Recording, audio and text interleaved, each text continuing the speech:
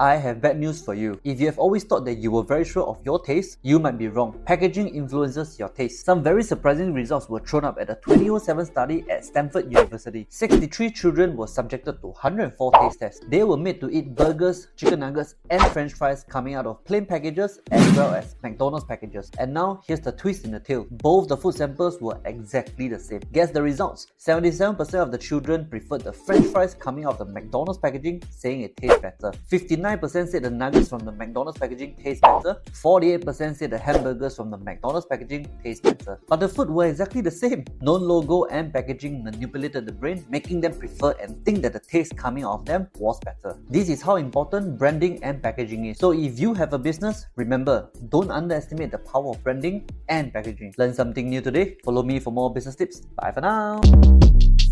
Shortcast Club.